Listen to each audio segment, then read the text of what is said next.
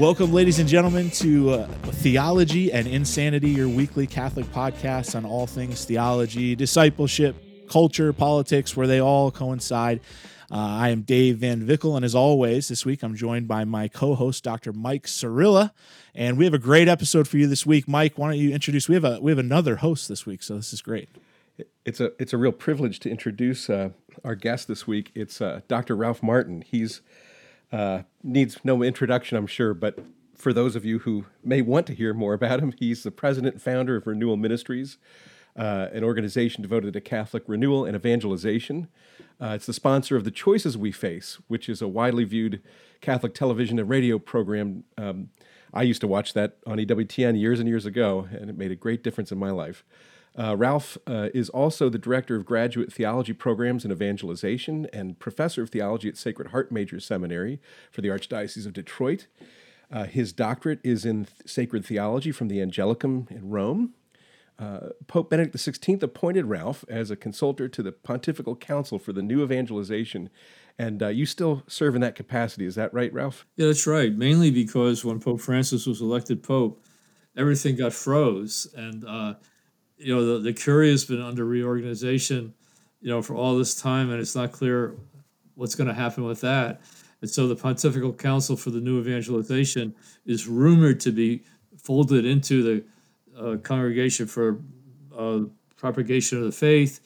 And but in the meantime, everything's just been paused, and there's a lot of frustration right now in the Pontifical Council for the New Evangelization, kind of like they're in suspended animation, waiting for this reorganization that's been going on for years but hasn't yet been announced.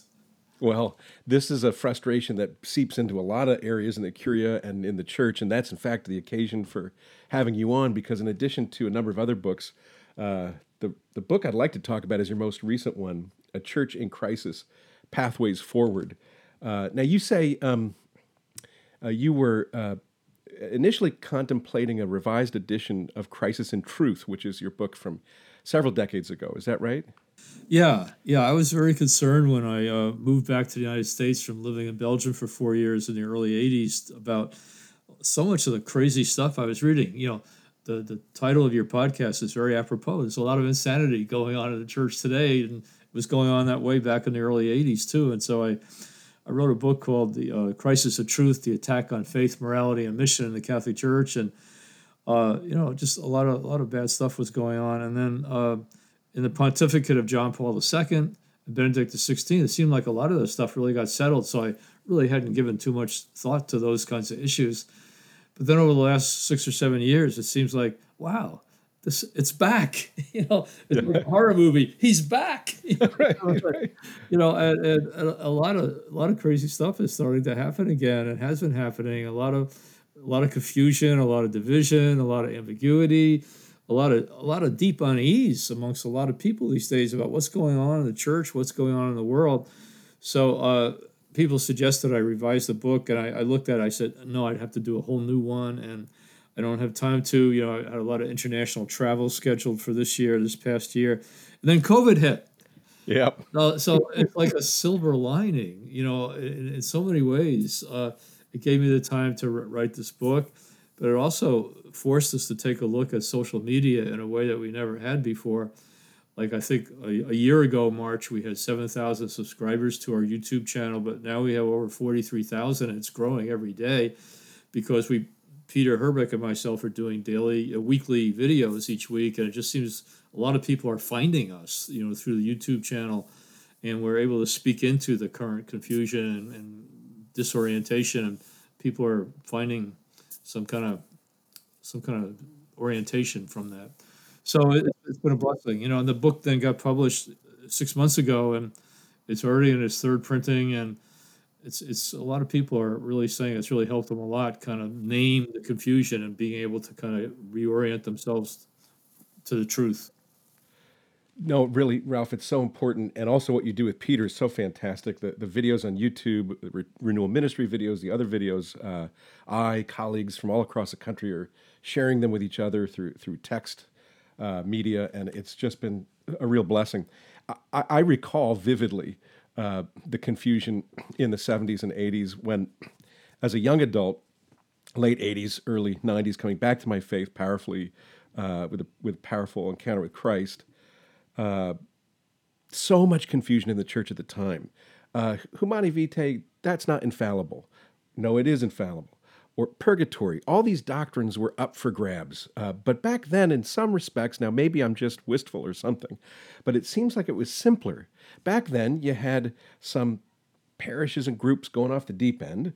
And then on the other hand, you had the Renewal and EWTN, Franciscan University, and Christendom College, or just a handful of, our Sunday visitor type Orthodox people and, faithful people, and then a lot of confusion. So back then, it just seemed to me a little simpler. Now, the confusion isn't just contraception or the doctrine of purgatory or the real presence of Christ. It's almost ubiquitous. It's hitting us, especially in the church. The way you've put it, Ralph, is even the high members of the hierarchy are disagreeing publicly. And so I suppose the real big question that I'd like to discuss, at least one thing, is that is how do we remain faithful to Christ? How do we remain faithful Catholics in the face of this confusion? So what is your understanding of the confusion, I guess, first? Yeah. Well, like you said, in my lifetime, I've never seen what we're seeing right now. I mean, Cardinal Zen from Hong Kong calling Cardinal Parolin, the Secretary of State, a liar. A strange treaty or agreement entered into with the People's Republic of China between the Vatican, and ever since the agreement got signed, things have gotten worse and worse for Catholics and all religions in China. And not a word from the Vatican, not a word of protest, total silence. And then the agreement got renewed. We still don't know what it really is, but everybody now is being forced to say, my religion is in service of the Communist Party, And so, it's kind of a crazy situation. And then, of course, you had the synods on the family, where there was a big battle going on. Obviously, there were those who wanted us to sort of accommodate to the world more on the area of marriage and family life and sexuality, and there are those who are saying, "Wait, we can't. I mean, this is divine revelation. This can't be changed." And then there's people in the middle saying, "Well, we can't change the teaching, but let's just be pastoral and compassionate, and basically de facto change the teaching by giving pastoral advice that isn't in harmony with the truth." And then you had the Amazon Synod, and strange stuff happening there. You had the whole Pachamama confusion, where the Vatican press office didn't want to say what these little statues were that people were bowing down to. And then finally, Pope Francis thanked the Italian police for fishing them out of the Tiber River and called it Pachamama, which is an earth goddess, Mother Right. Earth goddess, and then in his final document, he said, just because we do stuff like this, it doesn't mean it has idolatrous intent. Well, maybe it didn't have idolatrous intent, but explain that to the millions of people all around the world for a picture's worth 1,000 words, And then you had a light show on the facade of St. Peter's, constructed by people in New York City who said they got demonic inspiration to construct the light show. And, and then at the end of the Amazon Synod, one of the cardinals who was just recently made a cardinal declared that if we can save the Amazon, we'll save the world. Right. Well, the mission of the church isn't to save the Amazon. The mission of the church is to proclaim Jesus Christ. They call everybody to faith and repentance and conversion to become part of the church, And so, Amen. confusion about mission, confusion about sexual morality, confusion about the Scripture. And this is kind of getting to the answer to your question. A couple of years ago, the head of the Jesuits in Rome, when he was asked the question about marriage and divorce, because of the controversy, communion for people who didn't get annulment, he said, "Well, do we really know what Jesus said? Was anybody there with a tape recorder?" I'm sorry, that's just preposterous. Right. Well, but this is the head of the largest religious order in the church. Unfortunately, the Jesuit order has gone over the edge in many parts of the world. Like, say, almost every Jesuit university in the United States has gone off the reservation. They're almost doing everything except flying the LGBTQ flag, and they're as woke as anybody, type of thing. It's just really kind of a really troubling situation. But I think what we have to do, the beginning of what we have to do, is recover our confidence in divine revelation, recover our confidence in the inspiration and inerrancy of sacred scripture. You know, if God hasn't spoken to us clearly, then sure, let's all just kind of make it up as we go along and try to figure out on our own who God is and what he wants. And you got your idea and I got my idea, and there's lots of different religions, there's all kinds of paths to him. But if God has spoken to us, if God has actually revealed himself to us in a remarkably clear way in the incarnation, if the Word has really become flesh, if the perfect image of the Father has now lived on earth and spoken words that we can understand, that are words of salvation, number one priority is paying attention. Right. Number one priority is listening. Number one priority is obeying. And what the Catholic Church teaches about how us Catholics should approach sacred scripture is so clear. In the Constitution on Sacred Revelation from Vatican II, section 11, it says, everything asserted by the sacred authors should be considered to be asserted by the Holy Spirit, and to teach firmly, faithfully, and without error those truths that God wished to consign to the sacred writings for the sake of our salvation. So if you mess with sacred scripture, you're messing with our salvation. You're messing with God's precious revelation of himself and the precious words he speaks to us that are words of life and truth and love. No, that's right. This is a very, very serious situation when I think, Ralph, you're right. We do hear part of the problem is we hear the word of God. We hear sacred scripture. We receive it as inerrant and inspired and inerrant through the church. And when some of the leaders are sending mixed messages, it's difficult. But I think you're right. For example, back in 2015, Cardinal Casper, with due respect, I think he was promoting a gospel of despair. The reason I say that simply is because he was promoting in his gospel of the family, preparing for that synod. His thesis was, not every Christian is called to heroic holiness. Mm-hmm. Some cannot attain the ideal of marital fidelity. He said this very directly in that book. Mm-hmm. And God can accept that. They can be unfaithful. They can get remarried, which Jesus says very clearly in Scripture is committing adultery. He who divorces his wife and marries another commits adultery. It's a very serious breach of love, vow you made to someone, and it really hurts the person and the family. Yeah. But beyond that, the idea is the good news. What's the good news? The good news is you don't have. It's almost like a classical Lutheran gospel of despair. The good news is you can't live this high ideal. Not everyone can, but the good news is you don't have to. Yeah. And in my mind, that completely undermines and denies, whether it's conscious or not, it doesn't matter. This is undermining the power of Jesus Christ to transform, to come to you personally, transform you, cleanse you of sin, and empower you, make you a new creature with a whole new set of thoughts and desires to be conformed with him.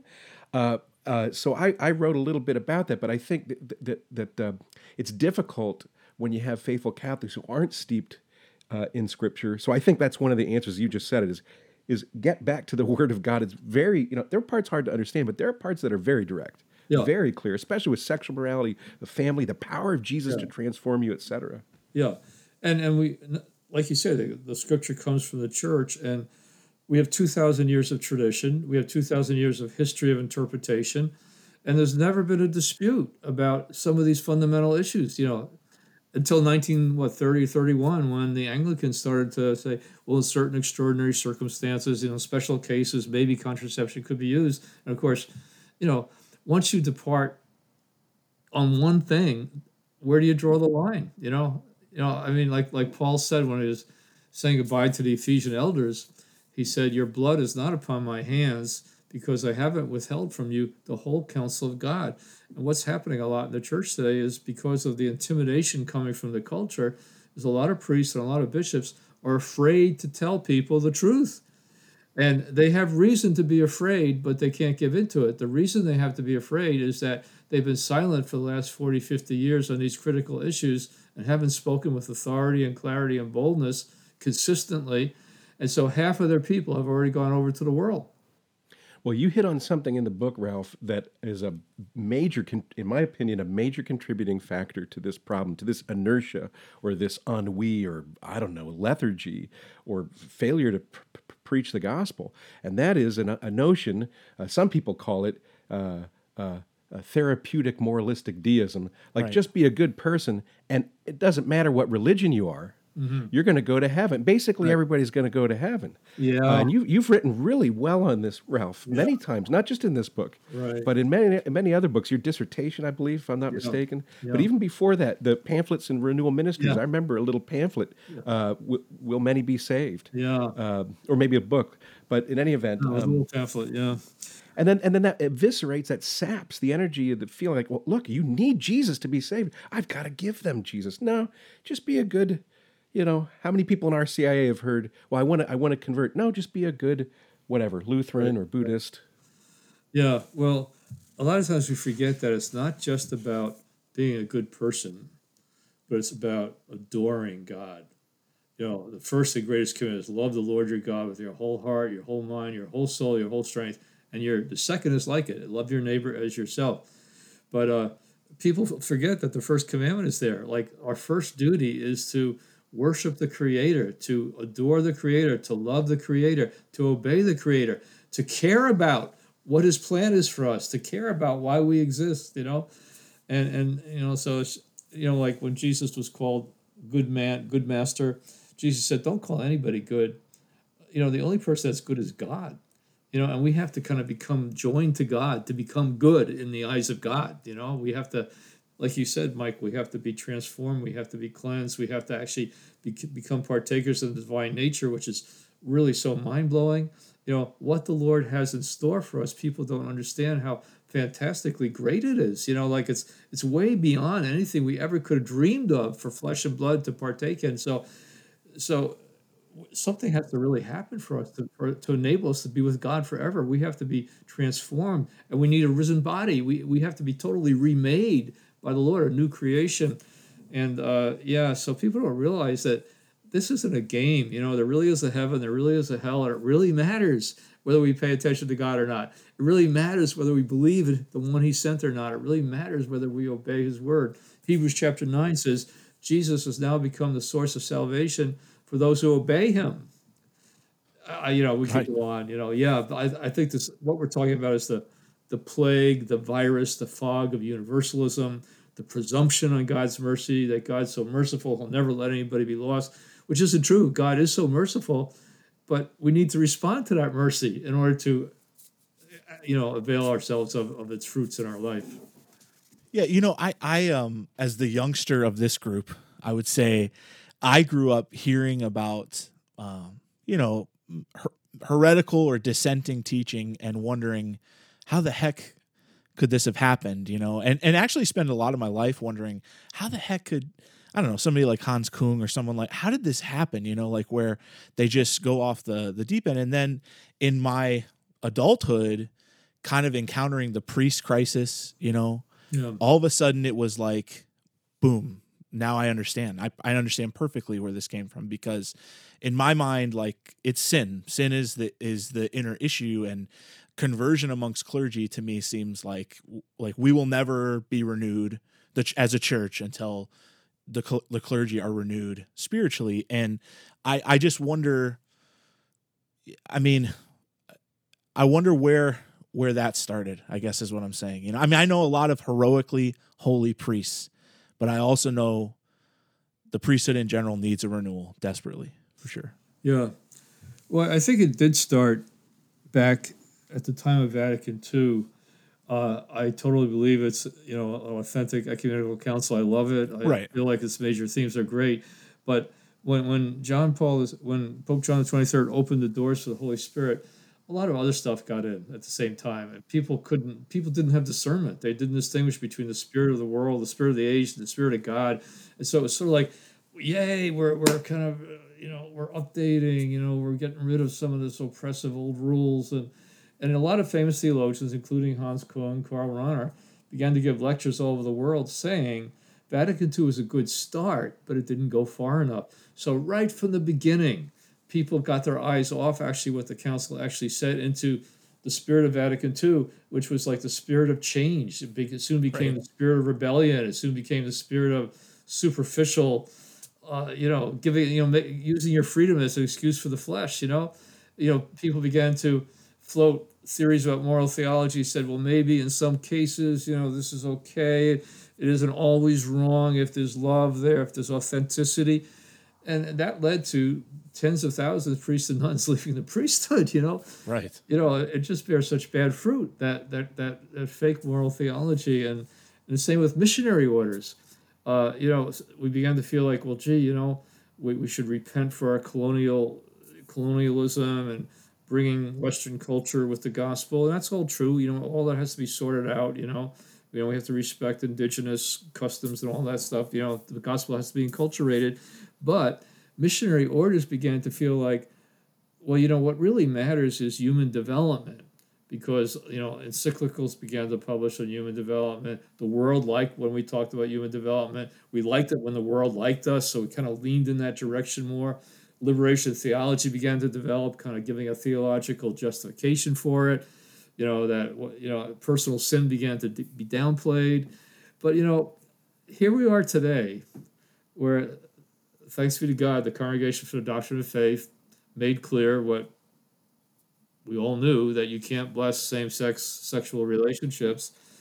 But the outcry has been crazy. It's a little bit like Humanae Vitae, because there was such a delay in clarifying things. The horses were out of the barn, And here we have the bishop in Belgium, Bishop Bonney, backed by the whole Belgian Bishops' Conference, saying, sin is a very difficult concept to understand, and we're not really so sure what that is anymore. Oh my gosh! And this is awful what Rome has just done. And then we have, this is really sad, Cardinal Schönbrunn, who is editor of the fantastic Catechism. Incidentally, if Catholics want to know what the Church really believes in the midst of this confusion, we have Scripture tradition, but we have the Catechism of the Catholic Church that really does a good job of summarizing what the Church has always believed. So when in doubt, go to the Catechism, go to the index in the back, whatever is confusing you. Purgatory, look it up. Really good stuff on purgatory, really good stuff on everything. But we have Cardinal Schönbrunn saying it's really unfortunate that the Congregation for Doctrine and Faith did that. It hurt so many people. And, we have lots of people kind of, hemming and hawing, and people being silent, people kind of expressing discomfort. And if the Church can't stand up clearly and say, out of love for every human being, this is God's plan for sexuality, and any expression of genital sexuality outside of holy marriage is a serious sin that could exclude you from the kingdom of God. That's what the Word of God says. 1 Corinthians chapter 6, don't let anybody deceive you. The immoral will not enter the kingdom of God. The fornicator, the adulterer, the person who engages in homosexual activity, not talking about temptation or tendencies, the idolater, the drunkard, the greedy, that's a good one. And it's so clear, and it's not isolated text, and the Church has always believed it and always interpreted like this, and it's today like that in the Catechism of the Catholic Church. People want to change the Catechism. They're starting to nibble around the edges, and they've got their eyes on these sexual morality sections. Part of what's happening, I think, the more I think about it, the more I think that Cardinal Casper's The Gospel of the Family book explains a whole lot about how clergy and others can get into this, because you said it, Ralph, a few minutes ago. You said, oh, the rigid laws and they're oppressive. You think of the church in the 50s and the very way the nuns really powerfully, and I mean that in a good sense, would talk about morality. But then if you were struggling with habitual sins in different ways, you could easily, especially if you're an adult, if you're a kid, it's maybe different, but you're an adult, you're a priest or a layperson, you've been ensconced in a sin for years, you're going to be tempted to despair. Yeah.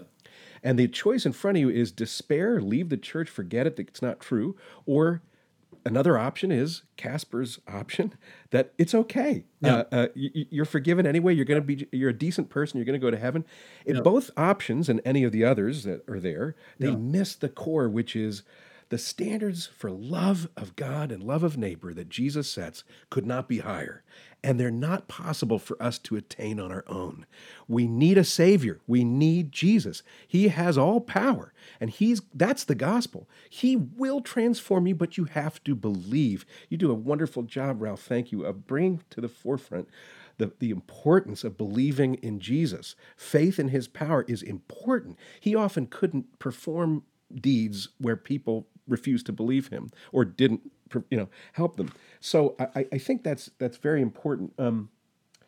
There's a few other things before we go that I want to mention. At some point, if we could talk about at least one of the prophecies that Father Mike Scanlon gave that you record in your book. And then secondly, you have a really fantastic set of, it's almost like an examination of conscience for repentance in the book. I find tremendously practical and could help our listeners, help me, any of us, get through these difficult times. But how did you, can we talk about the prophecy a little bit? How did you discover that, or how did that come back to did Peter remember it? Did you remember it? Or I don't exactly remember. I was doing research for the book, and I think what happened is I looked back at A Crisis of Truth, and I think I had it in there, and that's where I kind of discovered it. And so I almost fell over when I read it again, like, holy. Me too. Could I read a little bit of it? Sure, yeah. Do you mind if I? Yeah. Okay, so this is Father Mike, and 1976. He says this: "Son of man, do you see that city going bankrupt? Are you willing to see all your cities going bankrupt?" This is 1976. "Are you willing to see the bankruptcy of the whole economic system you rely on now, so that all money is worthless and cannot support you? Son of man, do you see the crime and lawlessness in your city streets and towns and institutions?" Ralph, you were writing this, you were quoting this and writing your book while the riots were going on in this country, right? "Are you willing to see no law, no order, no protection for you except that which I myself will give you? Son of man, do you see the country which you love and which you are now celebrating? A country's history," 1976 was the bicentennial, 200th year of the founding of the United States. "A country's history that you look back on with nostalgia. But are you willing to see no country to call your own except those I give you as my body? Will you let me bring you life in my body and only there? Son of man, do you see those churches which you can go to so easily now?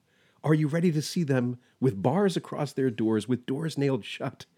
Are you ready to base your life only on me and not on any particular structure?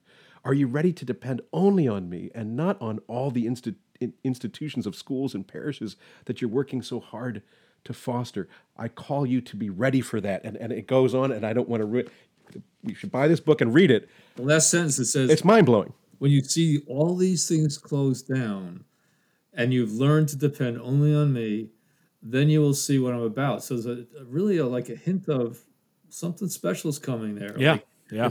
If we pay attention to the Lord, if we kind of do an examination of conscience and see whether we've been putting our trust in things other than the Lord, if we kind of reorder our life under the Lordship of Christ, depending on the power of the Holy Spirit, Jesus says, you're going to be ready then to see what I'm about. I would like to say, before we end that, people say, "Ralph, you know a lot of the bad stuff happening in the church." I do. They ask me, am I discouraged? Not at all. I'm actually excited. I'm excited because I think the Lord is really trying to purify the church. I think he's making things clearer between light and darkness. There's a chapter in the book, chapter 5, is called "Stop Straddling the Issue." I think Catholics are going to have to make choices now because the culture is separating from the church. It's becoming not only a post-Christian culture, but an anti-Christian culture. Right. Catholics are going to have to decide who they believe, who they trust, what's the truth. They're going to have to make a decision, and that's going to be good. It's going to be really hard, really painful, really bloody, but people need to make a decision. They need to answer the question for themselves. Who do you say I am? They need to face Jesus and make a decision about Jesus.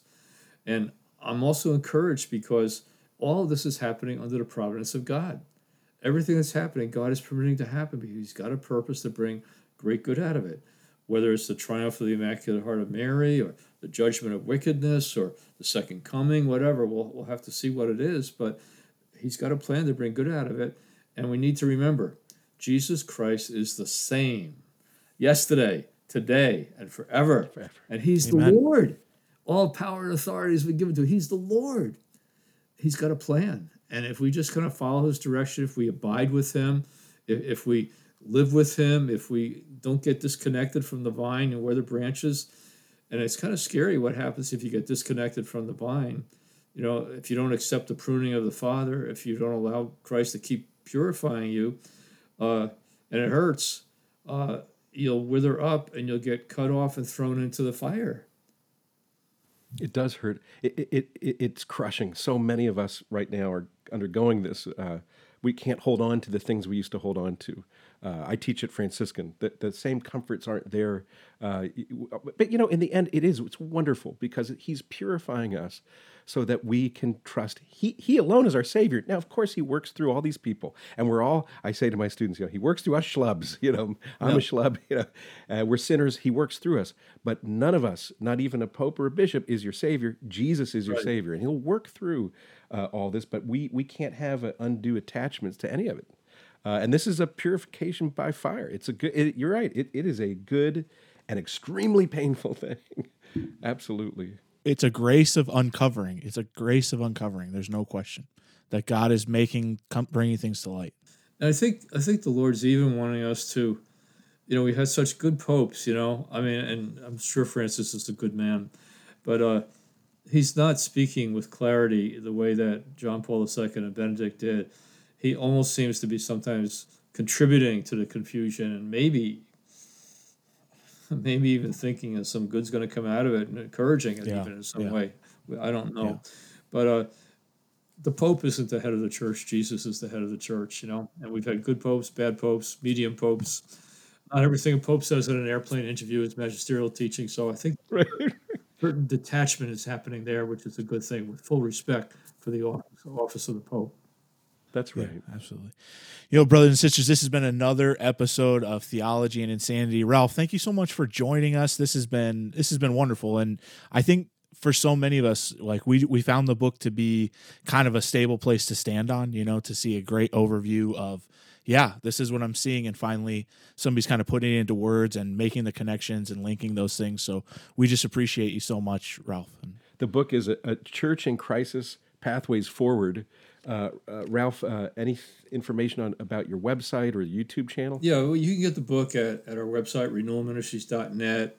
We are talking about all these issues every week on our YouTube channel. You just go to Renewal Ministries or just put in your search engine, Renewal Ministries YouTube channel. If you want the book fast, you can't beat Amazon. I'm a little uneasy about Amazon, but the fastest way of getting books, type of thing. So it's available a lot of places. Thank you, Michael, and thank you, Dave, for your own service to the Lord, your faithfulness to trials, and the clear word that you're speaking, and the wonderful service you're providing for people. And thank you too, Ralph. Jesus is our Lord. Amen. Amen. Thank you. So, brothers and sisters, we'll continue to bring these episodes to you each week, and we have some more guests coming up. I believe, Mike, we have Father Thomas Weinendy coming up soon, so it'll be good to hear from him as well and get some perspective there. Again, the best part about church crisis, when you look at church history, is the saints that God uses to solve those crises. So, God is calling you to be a saint, and God is calling me to be a saint, and it starts with repentance in our own heart. So God bless you all, and we'll hopefully see you next week.